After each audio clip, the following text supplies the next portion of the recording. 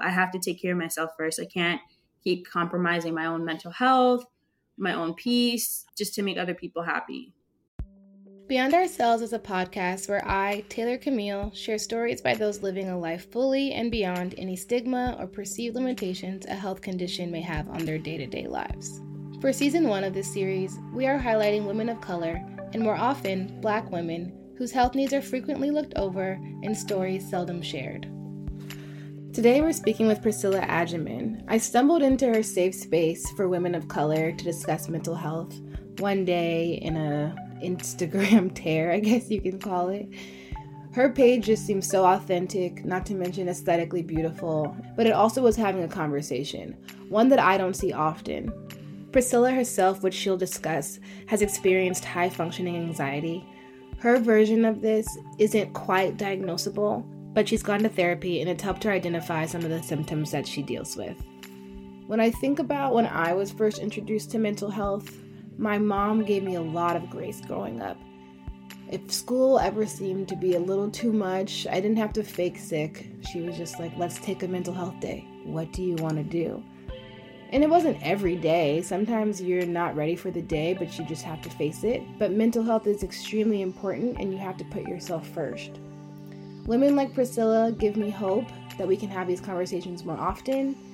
And she's creating a space for people to feel more comfortable doing that. As we talk about, she's not an expert, but she does tap into a lot of things that are happening in real time, whether it be the death of celebrities like Kobe Bryant, the constant killing of Black people every summer. There's ways that we've been taught not to deal with the traumatic events in our life, and we often attempt to sweep them under the rug, but they deserve space. And I think the space that she's created is really important in helping us explore these topics more fully.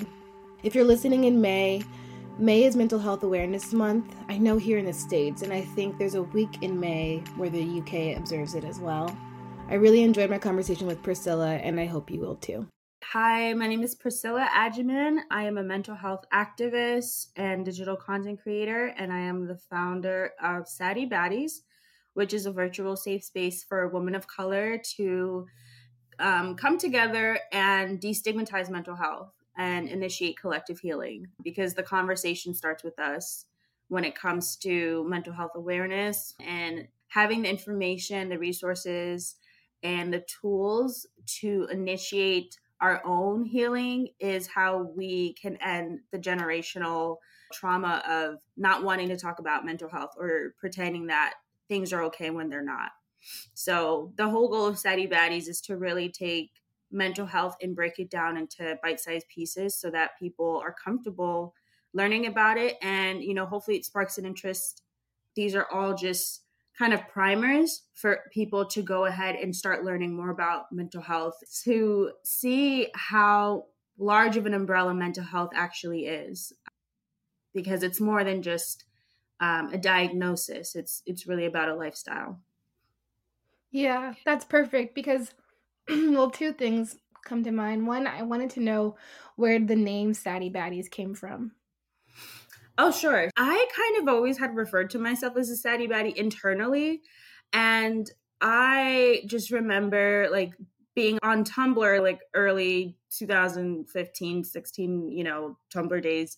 And I just remember seeing people talk about mental health. There were people that were really open about depression and anxiety, and they just didn't seem like people that would talk about those things. There'd be girls or guys that you could kind of tell they were very popular, they were attractive, but they were talking about really kind of dark stuff. And I was like, wow, well, you can be a baddie, but you can also be sad. That term kind of stuck with me because I'm like, well, I know there's other Saddy Baddies out there. And then when I actually created Saddy Baddies, the day I created it, I had seen a meme on Twitter and it said, for all my girls struggling with seasonal depression, the end is near, March is around the corner, spring is coming, hang in there. And it had a picture of a Tiffany Pollard from, Miss New York. Flavor of Love. Yeah. So I had a picture of her crying. And it was supposed to be funny, but I actually sat down and thought about it. I was like, wait, so many of us are looking forward to the spring. And this was last year, like before Corona, obviously. So the spring felt different. But, like we are looking forward to brighter days. We all are looking forward to being outside and having vitamin D and sunshine and all those things. And I just thought about the term Sadie Baddies. And I was like, wow, yeah, I'm going to run with this. And this is going to be a place where we actually expand on mental health, not just make memes about it. Yeah, that's important. I know, because it's like, it's one thing to post something about it, but it's another thing to have an active conversation and Yeah, resources and not resolutions, but just ways to navigate what you're right. feeling. Yeah. The other thing that you touched on was the umbrella of mental health and just how all encompassing it can be. And even in developing the idea of this episode, I was having a hard time distilling the topic into something tangible. It's such a Mm. broad term, but how would you describe it? I would say mental health is the foundation for our well-being. If it's literally, you can, I think studies have shown, we've seen from people's real life experience, celebrities, you can be optimally healthy, quote unquote. You can have good health, you can be financially stable, you can have a lot of friends, but if you're mentally unhealthy or you're mentally unstable, it will debilitate your life. Actually, there is a study done by the CDC that shows that depression can take as many years off your life as a lot of other chronic diseases. We don't really think about depression as like a disease or something like that because it's a mental health issue, but mental health is literally the foundation for the rest of our livelihood. So, Yeah. yeah, it's extremely important. Yeah. And how did people respond when you first started doing this work? I think has it been about a year or It's how long been a has it year, and what are we in May now? So it's literally been a year and 2 months, which been? is Wow. crazy. And it's literally just like blown up over time. Like, I never thought it was going to have the community that it has today. Like, I think we literally just hit like 2.5K yesterday or the day before, Mhm. something like that. And Yeah. to think like, wow, over 2,000 people actually are engaged in this conversation and want to learn more about mental health and are actively engaged in having the tools to figure out, okay, now I know about this mental health topic. How can I apply it to my everyday life? How can I share it with my friends, my family? It's really, I really have like no words, but just gratitude for the people that have built Sadie Baddies, because I cannot just credit myself. There's so many people who have been extremely supportive, whether it's friends or family or people I don't even know. I mean, Sadie Baddies is like literally taking off and just flying away with the amount of growth and support it's had over the past year. So it makes me very excited for the future. Where do you draw inspiration from when you're curating topics to talk about or imagery to share? So I actually have a really long list of topics. When I started Sadie Baddies, it felt like a spark. It felt like I had a flame, like I was literally lighting a match. And the minute I did it, I couldn't stop. I was like, I have to do this. And it was just something that came so naturally to me. I draw inspiration from real life. So I cover topics that I've actually gone through myself, specifically topics about anxiety and depression and stress related issues. But then I also cover topics that I've learned about in graduate school. I got my master's in public health last year, and I took a couple really, well, I took a lot of really important classes, but there were a couple classes that really stuck out to me. And one of them was focused on the life cycle of violence. And in that class, we learned about intimate partner violence and what it actually is. It's not just domestic violence as, we normally think of it as. It isn't a whole umbrella of violence that happens between partners and Mhm. or people that live in the same household. We covered topics like sexual trauma and sexual assault on college campuses. And I was like, this is super important because mental health is completely connected to intimate partner violence. If you're in an abusive relationship, that is 100% going to affect you mentally. So Yeah. I draw inspiration from, I guess you can say, my educational background, my personal experience, also friends. And, I've had friends that thankfully have always had a pretty candid conversation about mental health. So, through conversations of like, hey girl, can you talk about this? Or can you kind of, do a topic on this? And I would say just also conversations. I take the social climate into consideration. When Kobe died earlier this year, which is crazy because it feels like it was like almost a year ago already, but it literally was in Right. like January, February. January. Yeah, end of Yeah. January. Oh my God. So when Kobe passed, I realized I hadn't covered the topic of grief.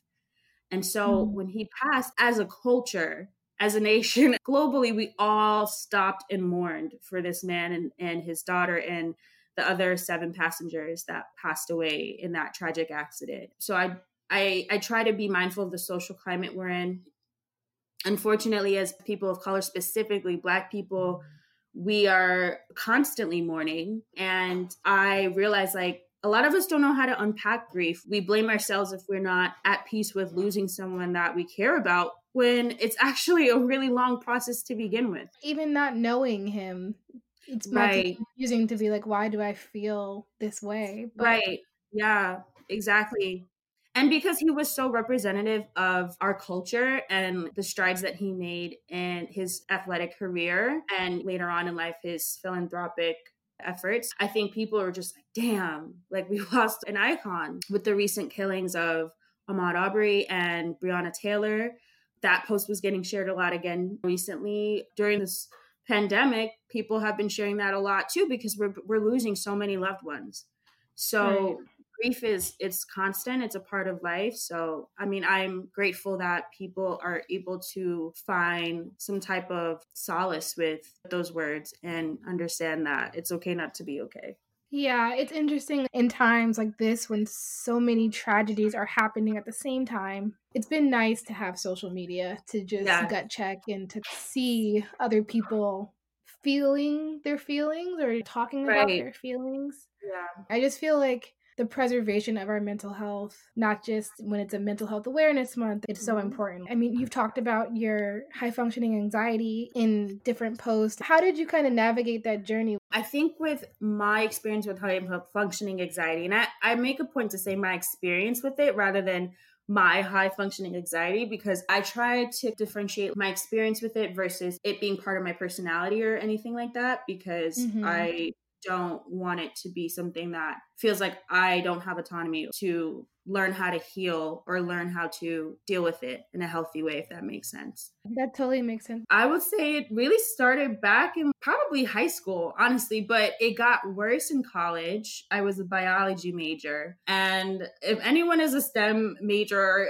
has like studied a STEM, you probably understand how stressful it is. The amount of information that's thrown at you and regurgitated is very stressful. And Mhm. the capacity of how you're supposed to just like learn this information, take an exam, take the next exam. I didn't know how to take care of myself, like mentally. I was like, what is that? I'm just going to pull this all nighter. I'm going to drink this 5-hour energy that's going to make me crash. I didn't know that those things were not conducive to my mental health. I had more than one anxiety attack, all of the result of like my academics. And then I realized I was also really struggling with imposter syndrome because in my biology classes, there was maybe 4 or 5 Black kids in my class, Black students, Mm. and I just felt really out of place. I just was like, well, maybe I'm not supposed to be in this class, or I don't belong here. It's too hard. And then I was dealing with being away from home, and I had moved from New Jersey to New York City, which doesn't seem like a big cultural shift, but going from the suburbs to any city is a cultural shift. So I was dealing with a lot. Throughout college, I realized like I would get so anxious and I didn't even know what it was, but just my stomach would always be churning every time I had to do something stressful. Usually it was related to academics, but it was really bad. Like my skin was breaking out, I was losing weight. And then it wasn't until grad school that I realized, okay, maybe I should talk to someone. Maybe I Mhm. should see a therapist because this isn't going away. It's actually getting worse. When I started going to therapy, and it really changed my life because for the first time I was able to kind of just be completely vulnerable and just get feedback and start examining the way that I think. When you start reading more about your mental health, it gives you a sense of relief because you Yeah. realize you're not the only one dealing with this. There's other people that are dealing with this, and there are ways to manage it.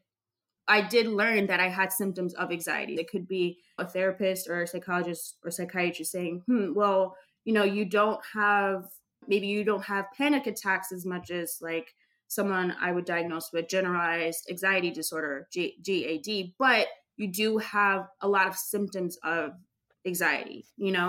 So that's been my journey with anxiety. And now it's like I've learned so much throughout the years.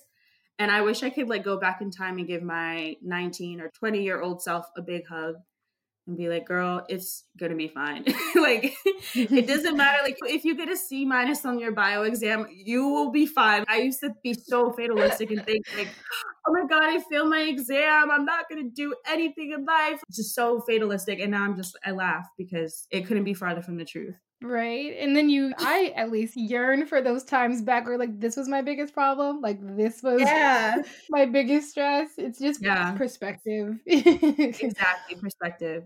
But was there a time ever that you were not sure if you wanted to do therapy, or were you embracing of it like from jump, or did you kind of put it off for a while? So there would be moments, I think anyone who's gone to therapy long term, and by long term, I mean like for over a year, everyone has a moment where they're like, I'm good. I don't need therapy. And then you come back to your therapist, like, can I have an appointment for like this day? Because then you realize like, oh, maybe I should go back to therapy. I think of therapy as like a friend that's always there for you, no matter what.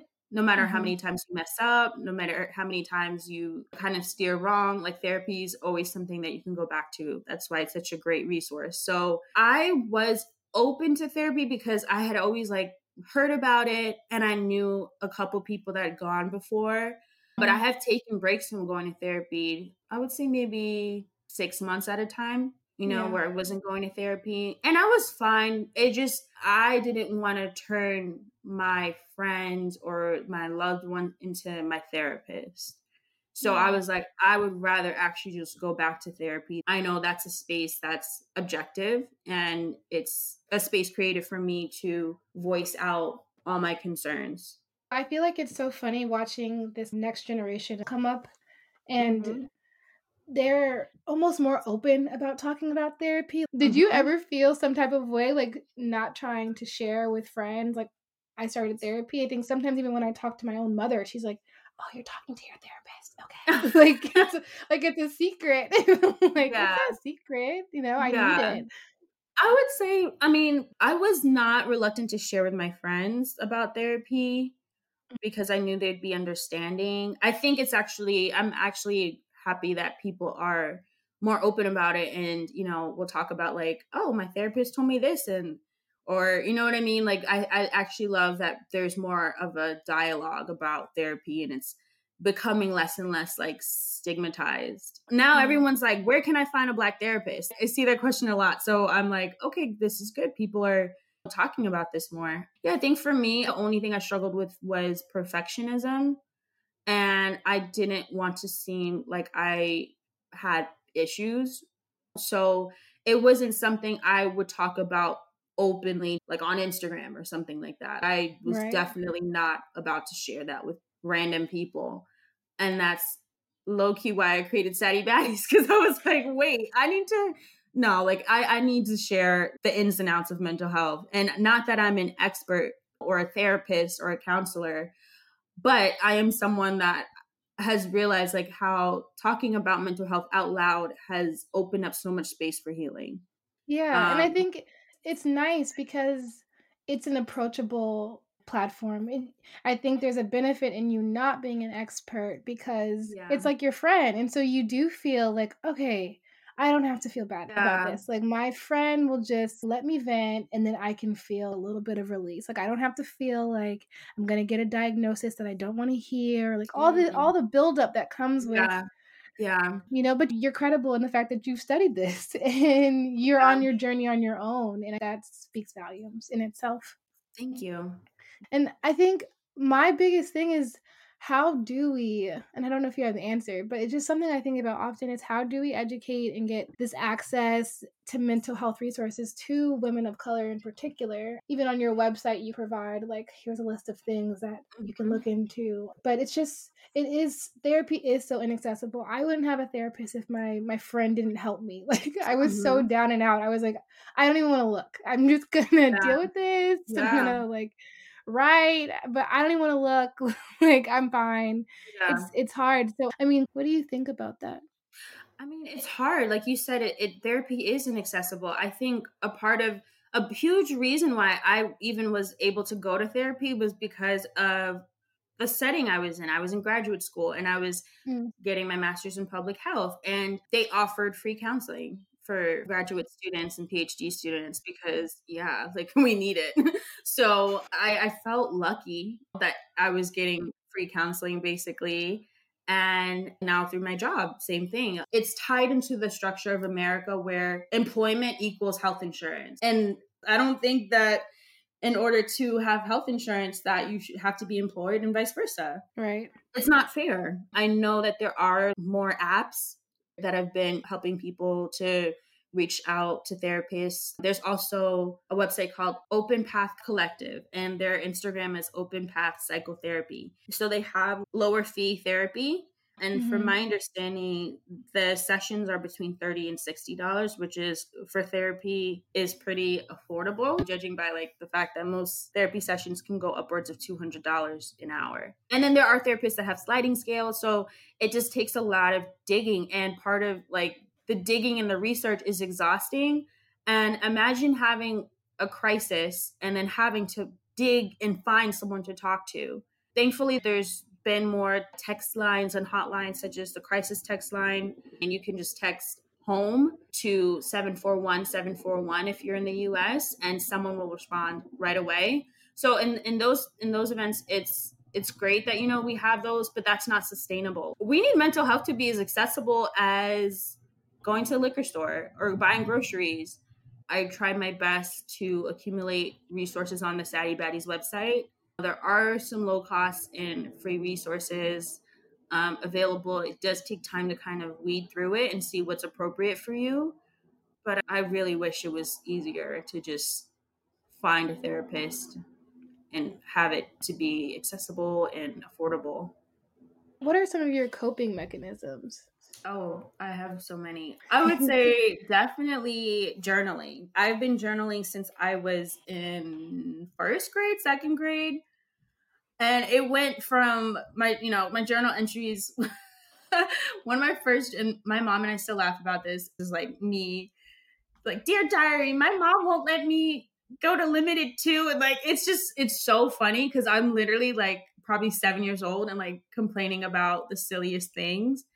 And now my journal entries are like, what is life? What is the meaning of life? So I've literally seen myself transition from a child to an adult through writing, my own writing, and I think documenting my healing process too. Like my journals from 3 years ago are so different than they are today. Writing gratitude lists, whether out loud or writing them down, has been a great coping skill for me. I think also doing guided meditations on Spotify has a whole bunch of like guided meditation playlists. You just got to find the right ones that make sense for you, but I Mhm. find them really helpful.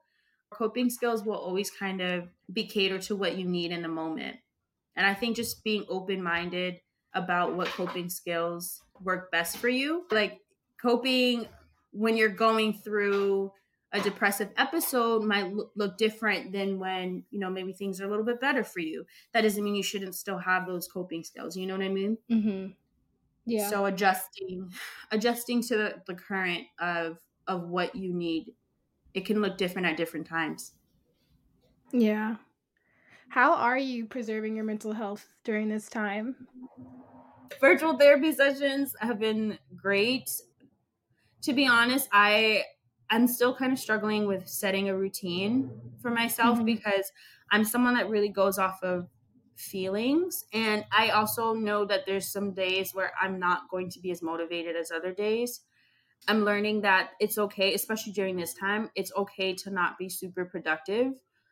I'm learning that rest is important. I'm learning that going outside for fresh air is important. Just like be outside and see the trees and all the things we take for granted, taking my vitamins, trying to find hobbies that are not necessarily like side hustle related, if you know what I mean. Yeah. Like collecting plants.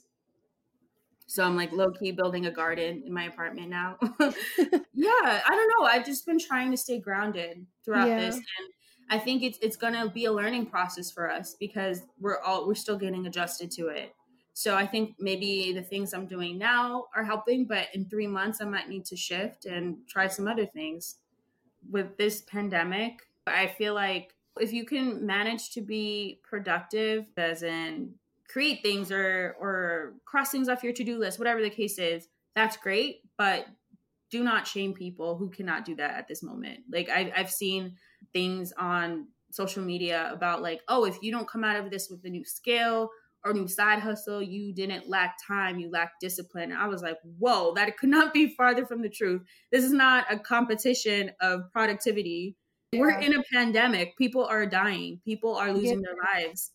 Our healthcare system is falling apart before our eyes, literally. So, I mean, I think people just need to really just be mindful. Like, again, we are in a global pandemic. We're all trying to survive and be mindful of how difficult it is to deal with this right now. So, please be gentle with yourself, be gentle with other people. If you're able to create a masterpiece out of this, great. If not, that's fine. That doesn't mean you lack discipline. It means you were trying to literally stay alive and do what's best for your mental health. Yeah, I think it's important. There's this whole idea of Black excellence, and we as a people have gone through so many traumatic things that we are just expected not to either react to them or feel them. Like, we just need to plow on. Like, our ancestors have been through worse. We can handle it. And it's like, that is no comparison. Yeah. That is an absolute no comparison. And we deserve grace and we deserve time to just be. Especially as Black women, we deserve softness. We deserve quietness. We deserve rest. Yeah. It's really crazy to think about sometimes, but like we have to remember that as Black women, we collectively experience so much trauma. It is okay to rest. It is okay to be soft. It is okay to not be the superhero all the time. Yeah.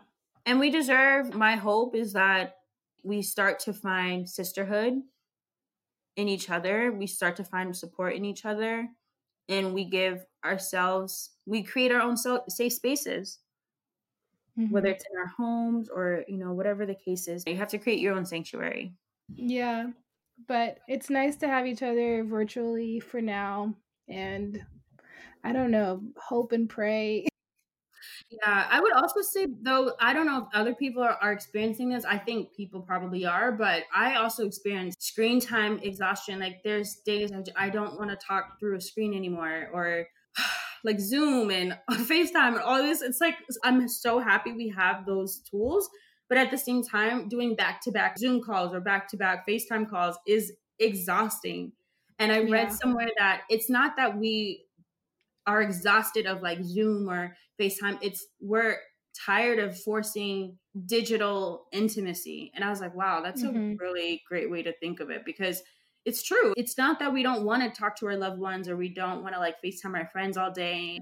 It's just kind of exhausting, like emotionally, to kind of just realize like, damn, I can't talk to this person face to face, or I probably won't be able to see this person for a while. So this is it for now.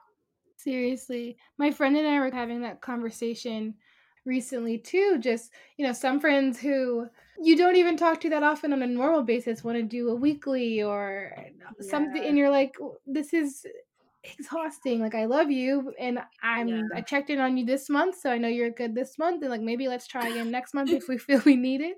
But the other thing that I think is interesting is that we talked about, maybe it's the fact that, and I want to look into this, but maybe it's the fact that you have to look at yourself in some of those things. So like on Zoom and FaceTime, like you're looking at the image of yourself, and we never, that's not normal to our day-to-day interactions. Like, you're not hyper focused on how you're presenting.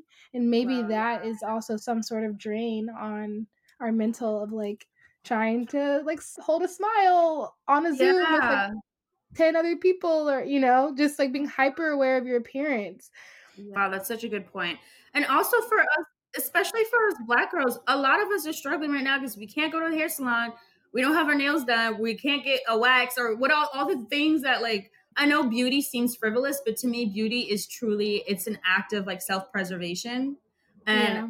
I'm a big component of that. Our relationship with our hair is already so complicated and complex. It's like a love-hate relationship a lot of times.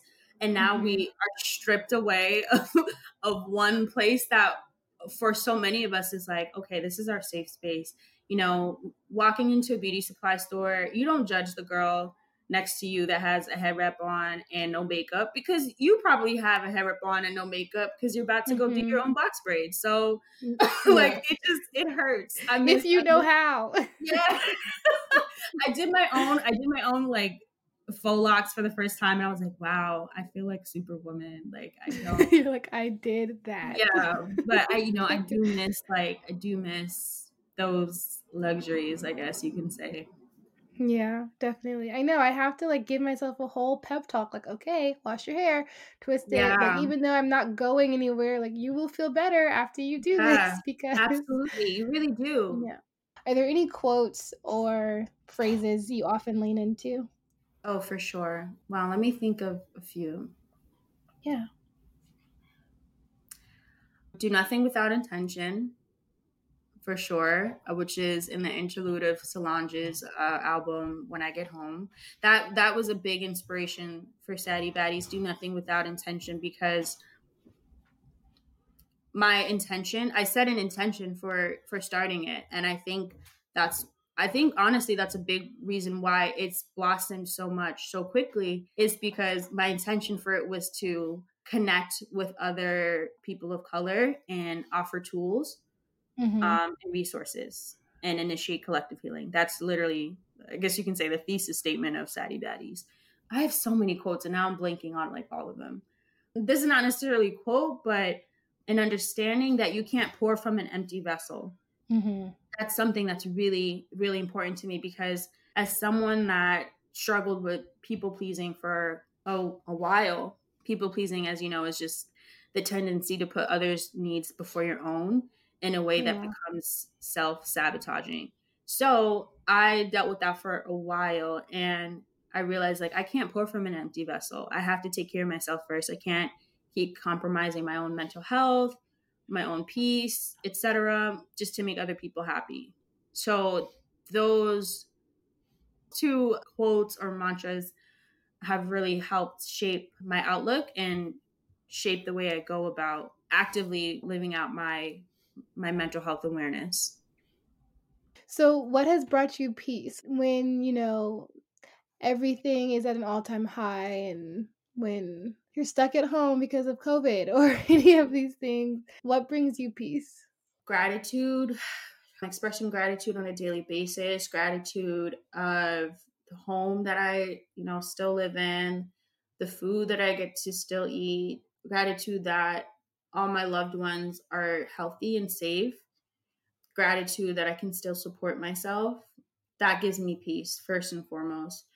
Also, being even more committed to the work with Sadie Baddies has given me a sense of peace and purpose. This is my passion. This is something that I spend so much time on, and I really try to nourish and cultivate this safe space for women of color and people of color and queer people of color. And then also on a regular basis, making time to meditate, making time to stretch and move around, making time to acknowledge the slower moments. That's been giving me a good sense of peace too.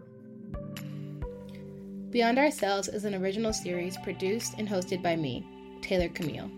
A variety of the series artwork shared here and on our Instagram at Beyond Ourselves are created by Carmen Johns and Sierra Hood. My hope is that these listenings have left you with a warm heart and an even cooler mind. I hope you are left feeling able to seek peace in the spaces and places you may find yourself in.